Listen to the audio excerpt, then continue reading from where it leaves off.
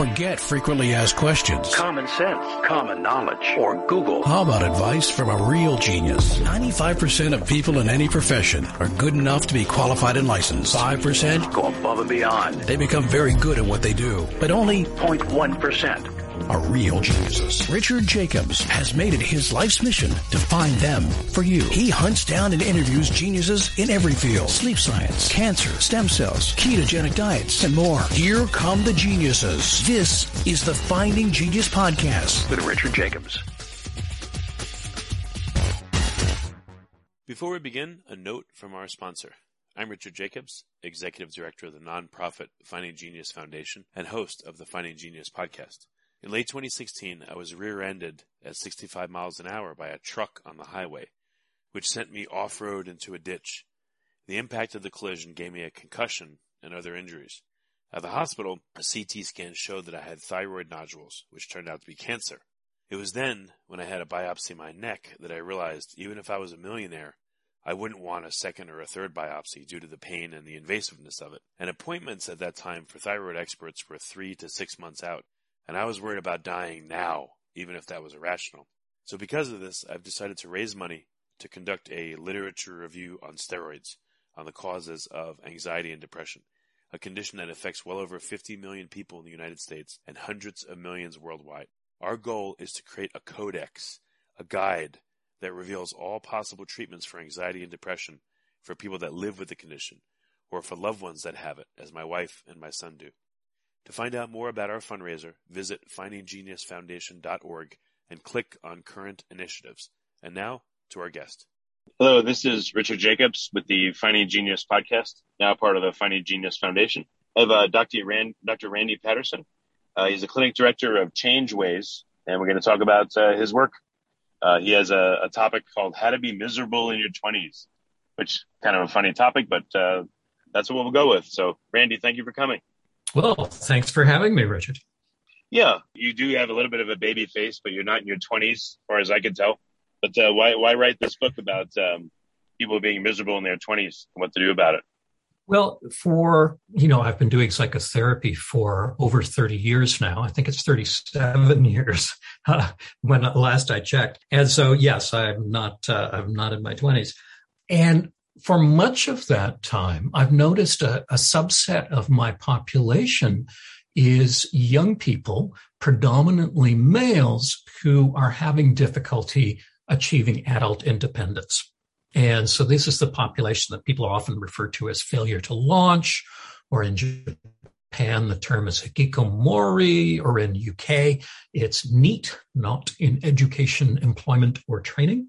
And I see a number of other people in their 20s who are not having this particular problem, but are having some difficulty sort of adjusting to some of the profound changes that occur in people's lives as they leave home and enter adult life. So it's been an area of great interest to me.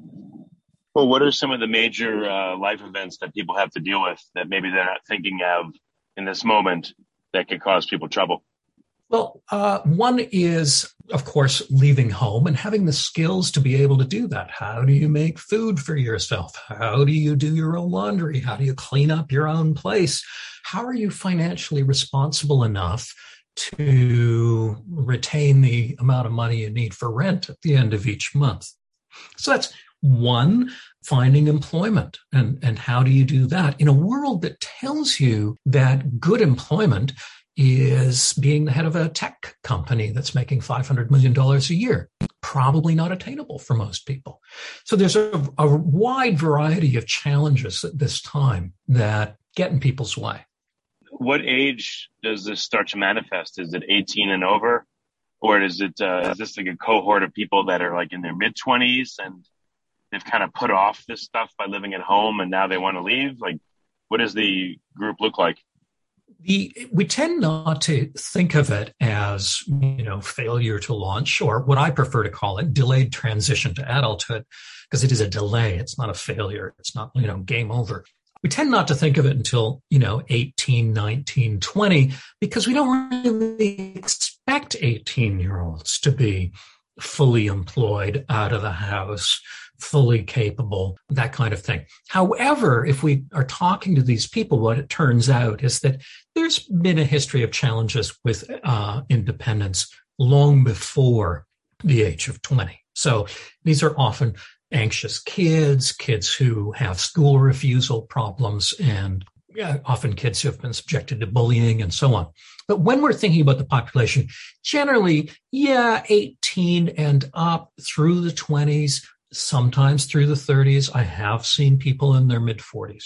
Again, what happens? Kid is 18, 19, 20 or 21, 22? Like, when does this start to become apparent, both to the parent and the kid, that, they're not moving on, they're not progressing?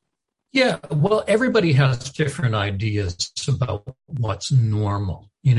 Is it normal for an 18-year-old to go off, find their own apartment, be fully employed or full-time in university or whatever? A lot of parents would say, it seems a little early to me. I don't know. Often the parent has, one idea and the young adult has another idea.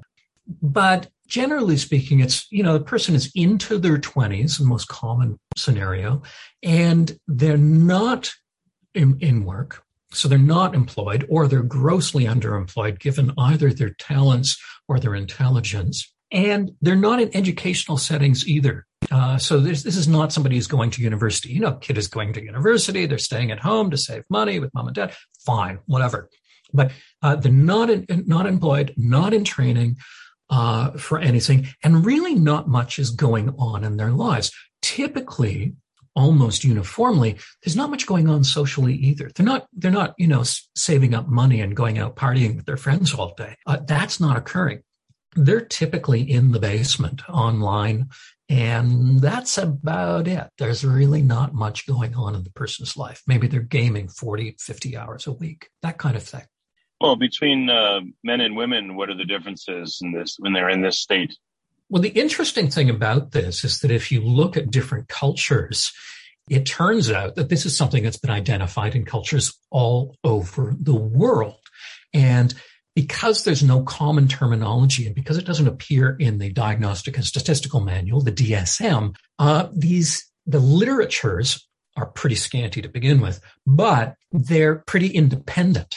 So I see people writing about Japan, for example, saying, why is this a quintessentially Japanese problem? And anybody who's looked at the cross-cultural literature is saying, it isn't, right? You're making it up.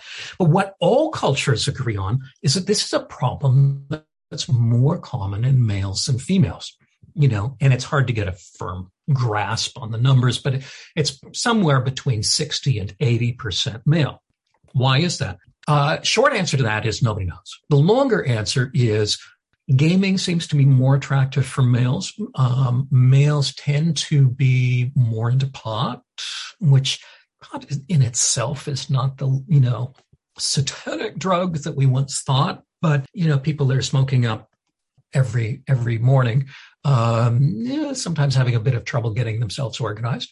And I think that young males are given some very unrealistic ideas about what adulthood should be.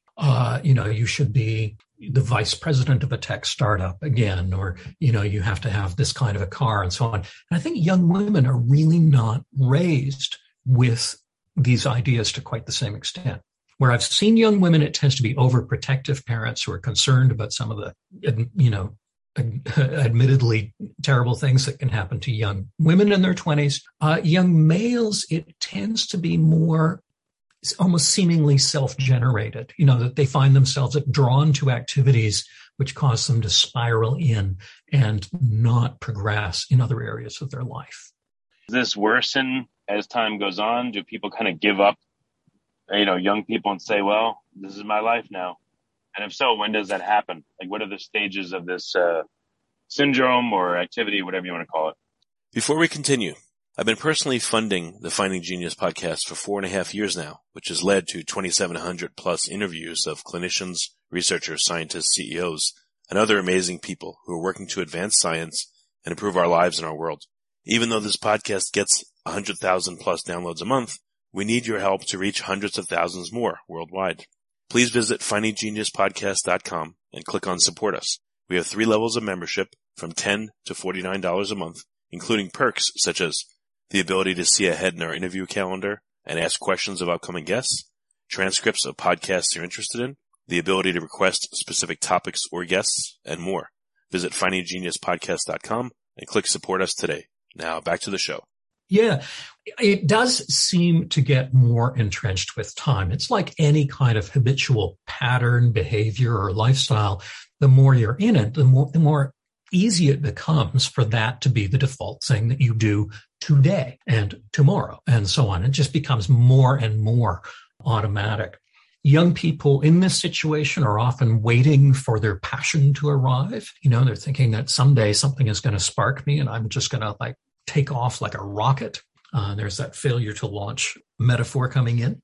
But in fact, that tends not to occur. The longer they're stuck in a kind of stasis, the longer it tends to last and the more intense it tends to get. The greater the anxiety is about getting out there, the more you feel that you've fallen behind your friends and peer group. So if you did get out there, they'll be going, what are you doing in that kind of a job? Why are you collecting shopping carts at the grocery store? The rest of us are, in law school or something like that. And so it'll be embarrassing and humiliating. So it does tend to get more entrenched as the person falls further and further behind their peer group. So what are some of the strategies to help these people? Do they feel like they need help, or is it the parents saying help get them out of the house? Where does the request for help come from? Yes. Very often the typical thing that we experience and that other clinicians dealing with the population experience is that it's the parents who call first saying, oh my gosh, we've got a problem here. Just realized it. My son, my daughter, more often my son, 24 years old, not getting out, not doing anything, seems to be on the internet 24 hours a day, nocturnal schedule and so on. So they often lay down the rules and they will often tell the young person, you've got to go seek help because this just cannot go on. Occasionally the young person will take the initiative and say, I think I need some assistance here, and we'll seek out help. More often it's the parents doing it.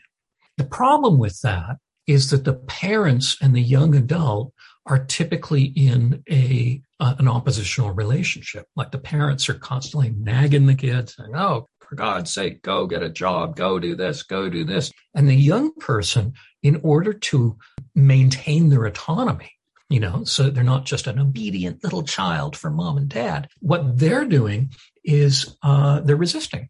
Right? The only way to retain your autonomy is to resist. So we wind up with a very strange dynamic with these individuals in that in order to be an independent person, they have to retain the lifestyle of an adolescent. And so the whole system kind of gets locked. The danger for a therapist walking in there is that we're the agent of the parents trying to control the young person even more. And so obviously the young person is going to resist us as well. And so it's a vital thing for the therapist to, in effect, set the parents to one side or the parents' wishes to one side and try to access what is it you want. Forget your parents. What do you want? What does a good life, good adult life look like for you? So that's the challenge. And again, it is the parents who are often seeking help. Well, when you ask that question of someone in their early 20s, what's the typical answer, or what are some interesting answers you've gotten? Well, some of the answers are things like, I'd like to date. Most of these individuals are not dating. So they'd like to, date is sort of a euphemism for the way some of them put it. But they'd like to have more friends. They'd like to be going out more. Some of them, are familiar with people who are traveling. They'd like to be able to travel. And they want money. They realize the lifestyle they're leading is leading to impoverishment. They don't have the independence. They couldn't afford to do some of the things they'd want to do anyway. So the kind of standard things that you would expect, often there is an unrealistic quality to it. So I remember a young person saying to me, we were trying to figure out what an good early first job would be, sort of an entry level position. And he was thinking, maybe I'm repeating myself a little bit here, but maybe, vice president of a small tech startup, something like that. And this is an individual who hadn't finished his high school. If you like this podcast, please click the link in the description to subscribe and review us on iTunes. And so rather than tramping on that dream, what I had to do is say, okay, well, let's find out, like, what do those people do? What do they got? They got coding courses. Most of them have their high school. So let's take that and use that to map out a path toward it. Unfortunately, what a lot of people want to do is go from 0 to 60 in one step. And so it's a bit disillusioning to realize that stepping outside mom's house doesn't involve stepping into a corner office somewhere. And that's more dispiriting than anything. So that's a challenge for a lot of them. So I don't know, when you show them what it takes to get into a position like that, do they just fall into despair? Do they feel challenged by it? I mean, like, it seems like your role as a guidance counselor for post-high schoolism, in order to get people into the workforce and all that, into transitioning to be an adult. It's like, it seems like a role is missing there. Like, again, a guidance counselor. In effect, yeah, a guidance counselor might be helpful in some cases. But I think the challenge is that it's not that these people don't know what's out there, what the options are. It's that they have, in many cases, unrealistic expectations set by the educational system and in fact, by guidance counselors in high school who have, made this point that you can be anything you want to be, which frankly was always a lie. It was never true. And it's going to take a lot of work to do these things. As well, in high school, we're teaching people that what you really need to be doing is pursuing your passions, which is great for the 1 in 100 who actually have this burning desire to pick up a violin and work away at it for 5 hours a day.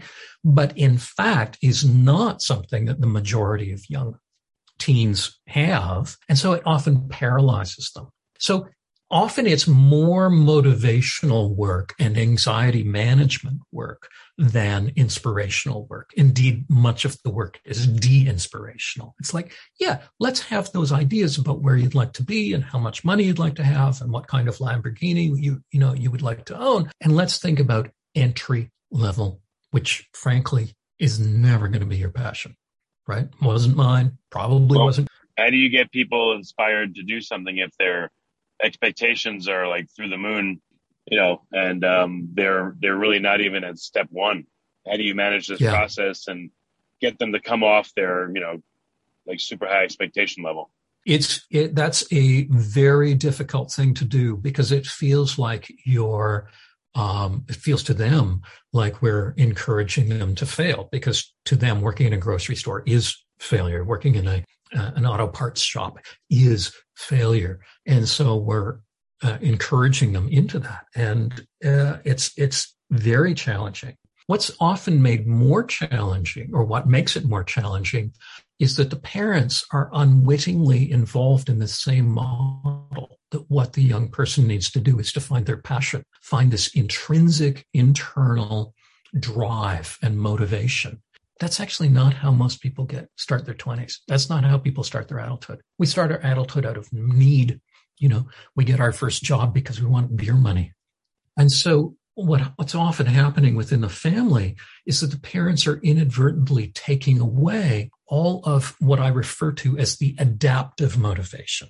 The fact that I don't have money, I want to be able to travel. I guess I'm going to need to earn money to get it. Don't like some aspects of my home environment. I would like to move out. It's this adaptive motivation that actually is what drives most of us into our adulthood. And it's often being systematically taken away in these families. So that's one of the challenges. In a way, we have to distance ourselves from the parents. In a way, we have to involve the parents, because we have to, in effect, get them to stop parenting because they don't have a child. One of the real challenges with a lot of parents is convincing them, you don't have any children. There are no children in this house. Well, what should the parents slowly say, like, look, in the next month or two, I need you to start paying $100 a month for rent, and like slowly put the pressure on them to say, like, you need to contribute to the house. You're an adult now, and then kind of let them figure out from there by adding that pressure, or is that a bad idea? Well, it's not so much pressure. I mean, some of the pressure that they're doing is nagging. And virtually every family, the parents are saying, here's what you should be doing. You should be doing this. You should be doing this. You should be looking for jobs. Here's the website. You should be doing this, and so on. And in effect, they're sort of taking over for the young person. And a large part of what I want them to do is back off on the pressure, back off on the nagging, and so on. But instead, change the contingencies a little bit. And exactly right. Rent. Yeah, adults pay rent. And one of the things that I encourage people to do is imagine that, your son or daughter had left home and you were, making their spare room available for your cousin's kid who was in town for university. What would you expect? Do you expect money? Do you expect them to make their own food? Do you expect them to shop for their own food? Do you expect them to sometimes make meals for the family? What would your expectations be if this was not your child? And we're not necessarily going to go 100% of the way there, but we're certainly going to go part of it. Because often what's happening is the parents are treating this young adult, this 25-year-old, like they're 10, and they're not. So we need to sort of de-parent a little bit. Well, I wonder, what if you say, if you get a job and work, for every dollar you make, I'll put away 20 cents for you or something like that. Or I'll match Absolutely. it or whatever it is, so that you can, you're showing effort, but it's not just you, and this will help get you over the hump, but at least you're contributing. Yes. The system that a lot of parents have is, my kid is unemployed, so I'm giving him $500 a month. If you get a job, then I take away the $500 a month. Well, you're putting your finger on the scale, but you're putting finger on the wrong side. Right? You're giving it a $500 a month disincentive to this person going off and getting a job. And in fact, that kind of incentive is exactly the kind of thing that I would advocate in some families is, the young person is saying, but that job only makes me, $14 a month or a month, $14 an hour. That's never going to get me where I want to be. You can subsidize. You can say, I will, you show me your paycheck and I will give you 25% more, or I will put this away for you. What some parents do is they charge rent, and all that rent is not going into general revenues. It's going into something that will go for the young person. It goes to their educational fund or down payment fund or something like that. But it is a responsibility of the young person to contribute, both financially, but also in terms of effort. A lot of these families, a lot of these homes, the young person, they don't mow the lawn, they don't paint the bathroom, they don't clean up, they don't scrub the toilets, they don't do the dishes, they don't do any of this stuff. And in reality, they don't have parents, they've got staff. It's like Downton Abbey in some of these homes. I probably know the answer, but at what age should you start shifting some of the responsibility onto your child? 15, 16, 5. 18? When's good? 5. By the time they come to see me, I don't deal with small children, but and here's this childless person telling you this, but I really think that the function of parenting, or there's a dual function of parenting. One is keep the kids safe, and the other one is prepare them for your death. Those are the two main jobs of parenting. In other words, nurture them and prepare them for independent life. And the way we do that is we gradually back up. Toilet training is a part of this process, right? It's like, no, I'm not going to wipe your butt. No, we're not going to diaper you. You're going to use the potty and you're going to wipe your own butt. And then gradually it moves from there. I think what often happens in families is that people get to, their young adult is now 20. This is the first time they've ever thought of, maybe he should know how to use the washing machine. I wonder if he should know how to make pasta. It's like, we're doing a lot of catch up by then. So, what condition do you get these non-adult adults in all over the board? And, what are a few success stories? Like, what happened to cause the person to grow and become their own person? Like, what's worked? A few examples. One of the things that really works is exposure. Like if you can get what is it that you would actually want, imagine that we could just give you some magic drug or spell or something like that to take away all the anxiety and all the potential humiliation. What would you want? And that envisioning is very helpful. But then often it's exposure work. It's getting yourself out there. It's leaving your comfort zone. The problem is that the home is the comfort zone, and the person is oriented to stick within it. The problem with the comfort zone is the longer you stay there, the smaller it gets. So, example, young person bullied in high school, educated at home for the last year. This is the first modeling of avoidance on the part of the parents. We'll show you how to deal with this bullying. It's avoid the entire setting and avoid all your friends and avoid everything else. So we'll have you educated at home, and then kind of got stuck there and never moved on, never got a job, never went to college or anything like that. But wanted to, thank goodness. But by that point had mostly a nocturnal schedule. And so we were doing walk therapy, like where the person would actually be walking outdoors during daylight. That's where we might start. At one point, they had a family member who they met up with every so often, and they would go to the same restaurant over and over and over and over and over again, because that was the comfortable place for this person. And I suggested, could we make a rule that you never go to the same restaurant twice? So, every time you go out, you have to go someplace slightly different. Doesn't have to be terrifying. Has to be slightly different. Could be a different DQ, or whatever. And then gradually we looked at the community college and said, well, let's not register with the community college. Let's just walk through it. Let's just walk through it with this family member. And then ultimately, once you get the family member to park the car and you walk through it on your own, and then we'll have them buy food at the cafeteria and so on. Person actually wound up registering for classes, because what happened gradually is that community college became part of the comfort zone. They knew where the bathrooms were. They knew what it was like. And so once it's in the comfort zone, then it's a little easier to do that one further step. I'm often recommending people, forget about registering for UBC, which is our closest university. Just walk through the campus. And is there any of the museums or gardens or anything that has even the faintest degree of interest? And frankly, if not, tough luck, we're doing it anyway. And then let's expose you to that. So it begins to feel like the university is my place. I've been there before. Right? Okay. I'm not out of place. That kind of work is very helpful. This person went through community college, transferred to a university, and wound up going through university. So that was a great success. What about a different path where the person goes to work? What's an example of a successful transition there? Yeah. Well, one was trying to identify what it is that the person wanted to do. And it was some quite technical profession that would involve multiple steps to get to, and probably several years. And then they would be looking for a job.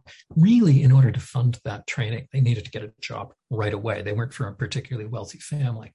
And so we needed to do some work around entry-level jobs are not a life sentence, right? What we absolutely do not want to do, what will be a failure for you, is if we get you into a job and you stay there until you retire at 65, right? We need to pledge we are not going for that. We're going for a job that you want, that you will leave within 1 year, something like that. And so we could get ramped down from this very ambitious idea. And this was an individual who wound up working the ramp at the airport. But by telling them that, you're going to be here max 1 year and then we're moving on, does that help them? Yeah, this is a step. Less despondent about it? Exactly. We're climbing a ladder here. The whole point of climbing a ladder is not to get onto the first rung and stay there forever. Like, the first rung is irrelevant. What we need is for the first rung to be a step to the next one. This does not mean that everybody has to climb to the president of the company or, some big powerful position. But it does mean that we need to emphasize the entry-level job is not going to fulfill your passion. It's probably not going to be that thrilling. It will force you into being around other people, which is probably the main point in a lot of cases. And that's going to be quite helpful. Entry-level jobs do a vast amount for people, but they don't look like they're going to. So we don't try to convince them in advance. We just want this job for a period of time, just to get some income and something onto your Vita. And so you're changing the expectations surrounding these things that they've heard of or they've been told, but are like big nebulous dark clouds or monsters that they're afraid of tackling. It all seems too overwhelming and big, it sounds like. Yeah. We live in a culture that tells people that if you go into a swimming pool, you should get the gold medal for the butterfly in the Olympics. And, you need to become this billionaire or, $20 million a year influencer or something like that. And that is paralyzing for people because they're intelligent, because they realize that ain't never going to happen. So why would I start? If that's the only outcome that we're going for, why would I start? So we need to get rid of that and say, what if it was just about being in the pool long enough that you could climb back out if you fell in kayaking or something, right? That's it. That's all we're going for.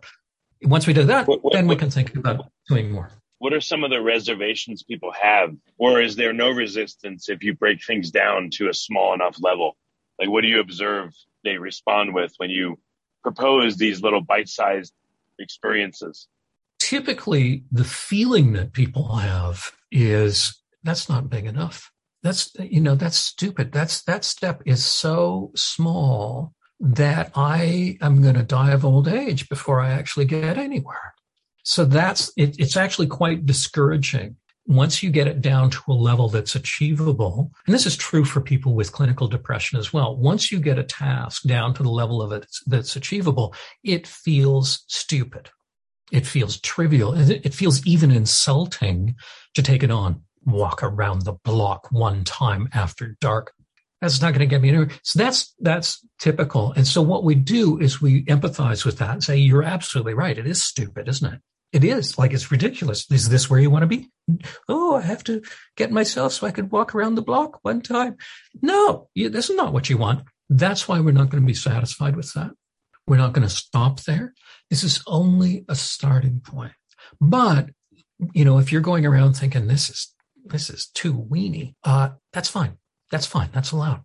Let that feeling in. Let that feeling of dissatisfaction in. And if you feel angry about it, good. Be angry. The anger will drive you further. Okay. Yeah. So they need to accept it. But do you tell them, like, okay, the first step may seem painfully slow and small, but as you go and you get momentum, you're going to have bigger steps and bigger leaps, and it will be satisfying and it will be thrilling and it will be accomplishment. Do you also future pace it and tell them that? I do tell them that we will be going towards bigger steps. I have a slightly juvenile metaphor that always pops into my mind, and I keep thinking I should come up with something a little bit more adult. But if you're a train in a station and the next station is 60 miles away and you want to get moving and you've got to be there in 2 hours, first you have to go 1 mile an hour, right? We just have to get the wheels to turn once. Right. And that's idiotic because that's not getting you very close to that next station at all. But that needs to happen once in order for you to begin speeding up. Most of the journey will be once you're at top speed, but we have to satisfy ourselves with being very slow initially. So that strategy of letting go. Yes. What I try not to do is talk about how thrilling the steps ultimately will be. Because I think in most people's lives, most of their steps are not thrilling. And so if we're promising that, we may be buying into some of what our culture tells us in inspirational videos and wellness workshops and things like that, which is actually more damaging than anything. Yeah, okay, I see what you mean. So, as you go through the journey, I have to be reminded, or you have to be reminded, or everyone does, I guess, of like, look at how far you've come. You started out with this and, so are there milestones, are there steps where you offer that encouragement and a review? Say, look, Joey or Susie, look where we were 6 months ago. You've done all this. Keep it going. Here's what's next. Yeah, absolutely. And constantly. And the first milestone is where they were when they came in. So yeah, we're constantly saying, they're coming in and they might be saying, oh yeah, so I'm in Vancouver. I walked around the seawall. And my gosh, I mean, anybody can do that. That's idiotic and stupid. And it just shows how completely disabled I am. Okay. And yet, when was the last time you walked around Stanley Park? like all around, we're on that seawall. So it's been 14 years. Times around the seawall, 0. This week, time around the seawall, once. So I'm constantly doing that. What these individuals, like most depressed individuals, are constantly doing is they're looking forward to the future and they're thinking, oh my gosh, there's so much distance I have yet to cover. And I'm constantly encouraging them, turn around, look where you were, look where you were, look where you were, and look at the distance now. You haven't been in a pool in 10 years. Now you've been in a pool twice, all of a sudden. Right? So what kind of responses do you get when you point this out? Sometimes you get a fair bit of inspiration. Sometimes you get a little bit of lip service, like, big deal. I've been in a pool twice, practically drowned. Yeah, big deal. But you will get, I think, some sort of grudging acceptance of the fact that there is some movement happening. And if you can, when do you notice the lights turn on? When do you notice the spark hit? When do you know that you're over the hump with that person? It takes a while. There are some treatments, for example, when you're treating panic disorder from a cognitive behavioral perspective, you expect to get, great strides within 10 sessions. And sometimes you get great strides within 3. These individuals, not so much. It's a much more gradual process. And it's like months down the road, typically, where a person begins feeling like, okay, I see you. Yeah, we're still not where I want it to be. Thank you very much. But we are getting somewhere. So you do see it eventually. The person begins to see that, they're capable of some things. But often they're so focused on what they lack that you have to continually remind them of the fact that, 2 months ago, you couldn't do this. You're doing it. Yeah. Now you're doing it. You're discovering you have more capabilities than you thought you did. And maybe when you have that thought, I don't have that capability, maybe you need to be a little suspicious because it turns out you're not the greatest judge of yourself. How long do you tend to work with people, like on average? And, again, what are some of the cool milestones that you observe over and over when successful? It varies a great deal. With most disorders that I see in clinical practice, we see them for, somewhere between 5 and 15 sessions. Typically, with these individuals, it's typically more than 30, often spaced, so over a year. It takes a long while. And I wish I had a way of speeding it up, but I don't seem to. And I keep consulting with others. They don't seem to either. It's a long process because we're building an adulthood that has never been there before, creating that. But if someone's 23 and they're, 3 to 5 years beyond their normal welcome, 1 year of work doesn't seem too much. No, and it does get them somewhere. Usually, once you get, it's a little bit like cranking a lawnmower. If you got one of those hand crank lawnmowers, you just think, oh, this is exhausting. It's exhausting. But eventually it catches and then it runs itself. And it's much like that once a person begins making some steps, they will come back and say, oh, yeah, and I did this. And it won't occur to them that this is significant. Oh, yeah. So I did the bus like you were talking to me about. Okay, so I rode my 5 stops to someplace I didn't even want to be, right? And then I walked home feeling like an idiot. Anyway, so then I went to the shopping mall. And you're like, what? Wait, what? Huh? Hang on. What? We didn't talk anything about the shopping mall. Stuff begins happening by itself. And that's when you begin realizing, oh, something's going on here. What do you mean you went camping? You went camping? Things are happening without a plan. And that's often a great sign. So things like I'm dating. I met this young man, woman, whatever. I applied for 4 jobs. Wait a minute. The plan was apply for one that you didn't actually want to get, right? That was the plan. What do you mean you applied for 4? They get a job, which disproves the idea that nobody will ever hire you under any circumstances. So these kinds of things gradually begin to accrue in the person's life and gives them a sense of momentum, especially when the therapist points them out and reminds them, that was not the plan. We didn't think we would be here by now. So that's it. Very helpful. I think it was a tremendous move for this young man who got a job at the airport. Unbelievable. He didn't think he would ever be employed. Part of what, his great ambitions had to do with the fact that because it's not real, the fantasy has to be bigger than the reality, right? In order to charge himself up, he needed a really big fantasy because it wasn't actually real. He wasn't that imaginative, like you can't convince yourself that this is true. You actually get a real job that is much more modest in scope because it's real, it's more powerful. And so that's when people begin realizing, oh, wait a minute, I can actually do stuff. I actually finished a course. What do you know? So is there something that your patients say where you go, yes, maybe you don't tell them, like, is there a moment where you know that they've graduated, essentially? Graduated is tricky.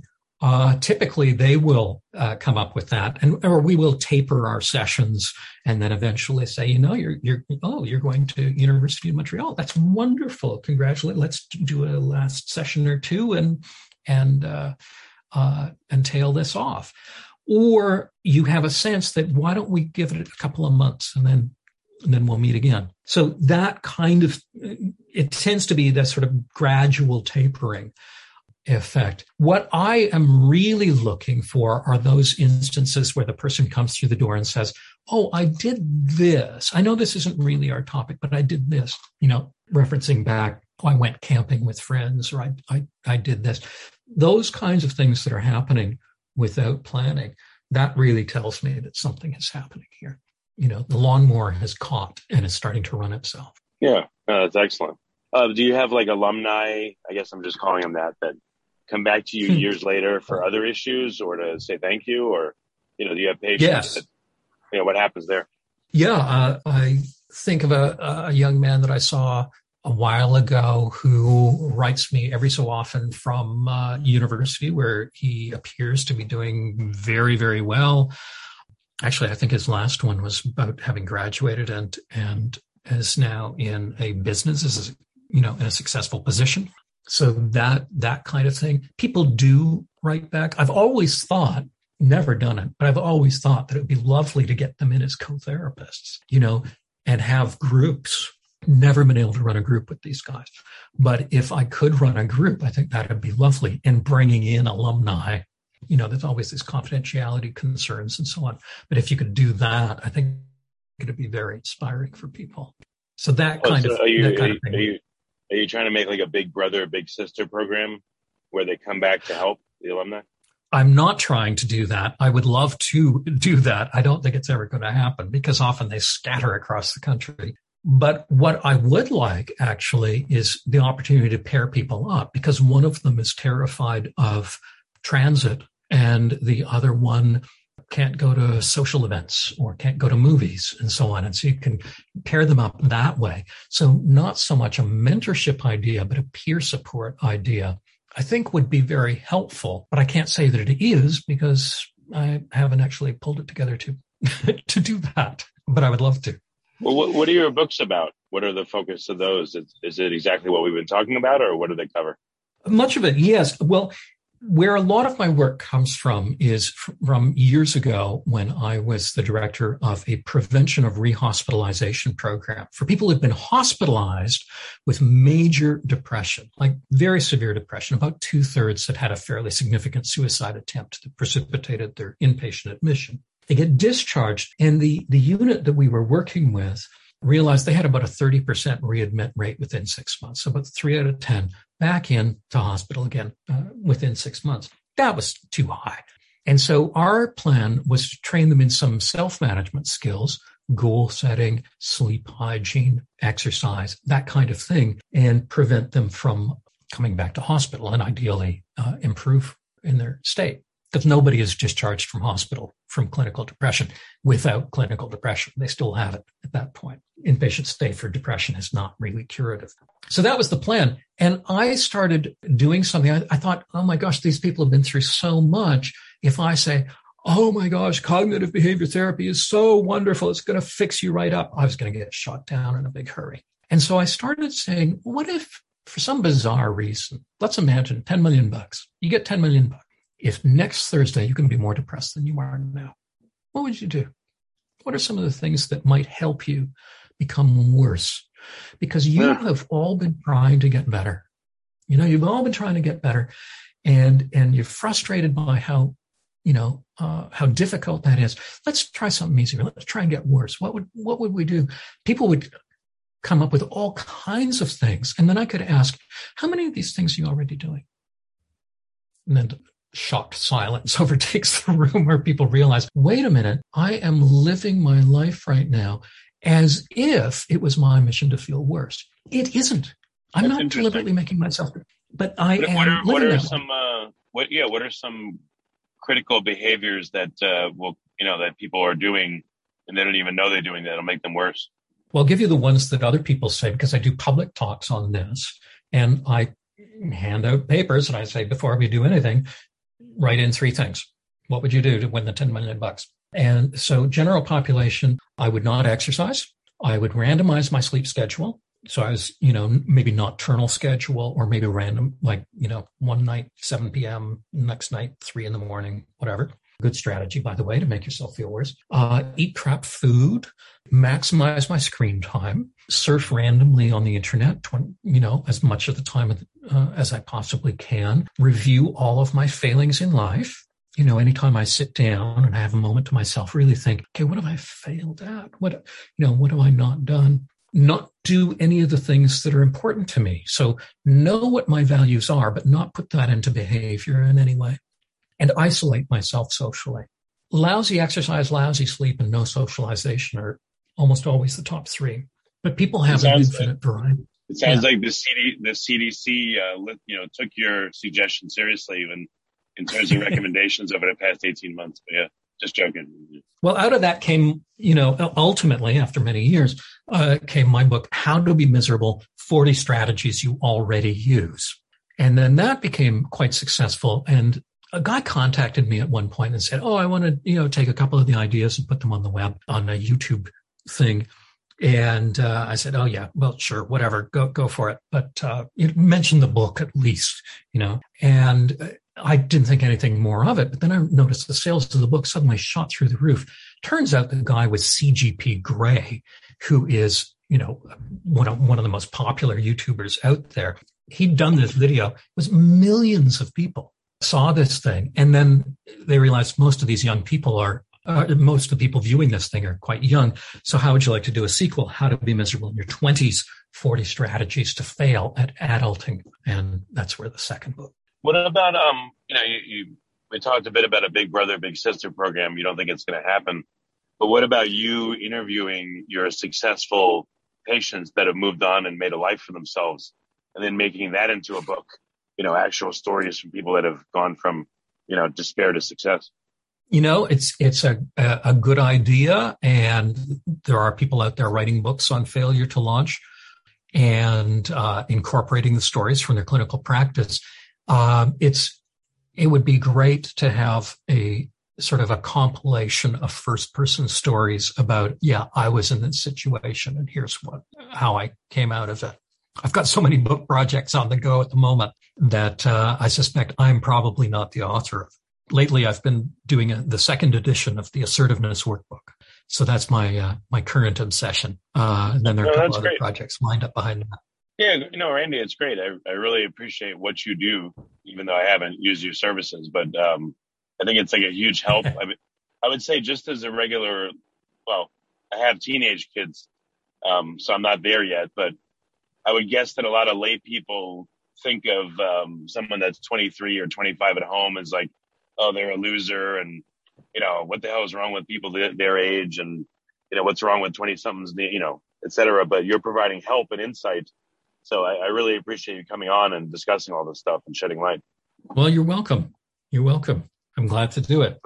Yeah. Well, what's the best way for people to engage with you, whether they're a concerned parent listening, or they're 18, 20, 23, 25, whatever, and they're experiencing some of these difficulties? Like, what do you recommend for engagement with you?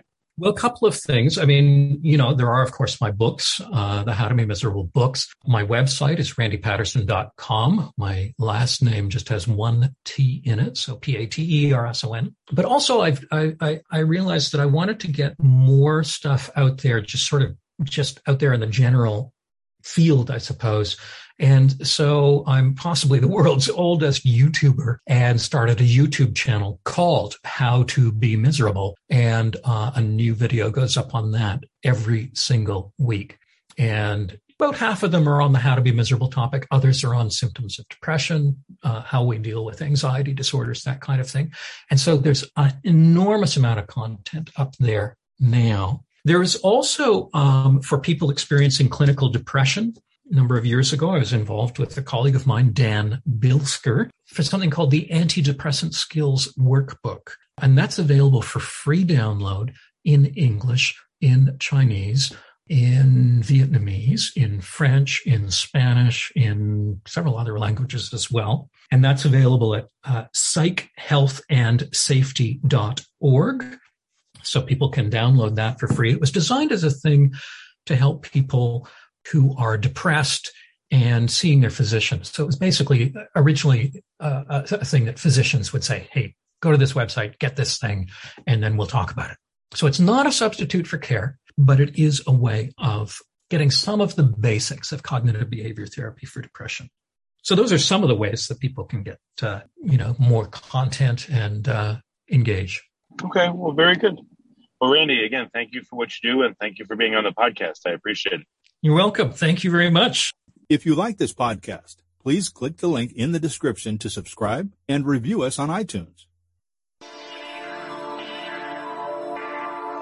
You've been listening to the Finding Genius podcast with Richard Jacobs. If you like what you hear, be sure to review and subscribe to the Finding Genius podcast on iTunes or wherever you listen to podcasts. And want to be smarter than everybody else? Become a premium member at findinggeniuspodcast.com. This podcast is for information only. No advice of any kind is being given. Any action you take or don't take as a result of listening is your sole responsibility. Consult professionals when advice is needed.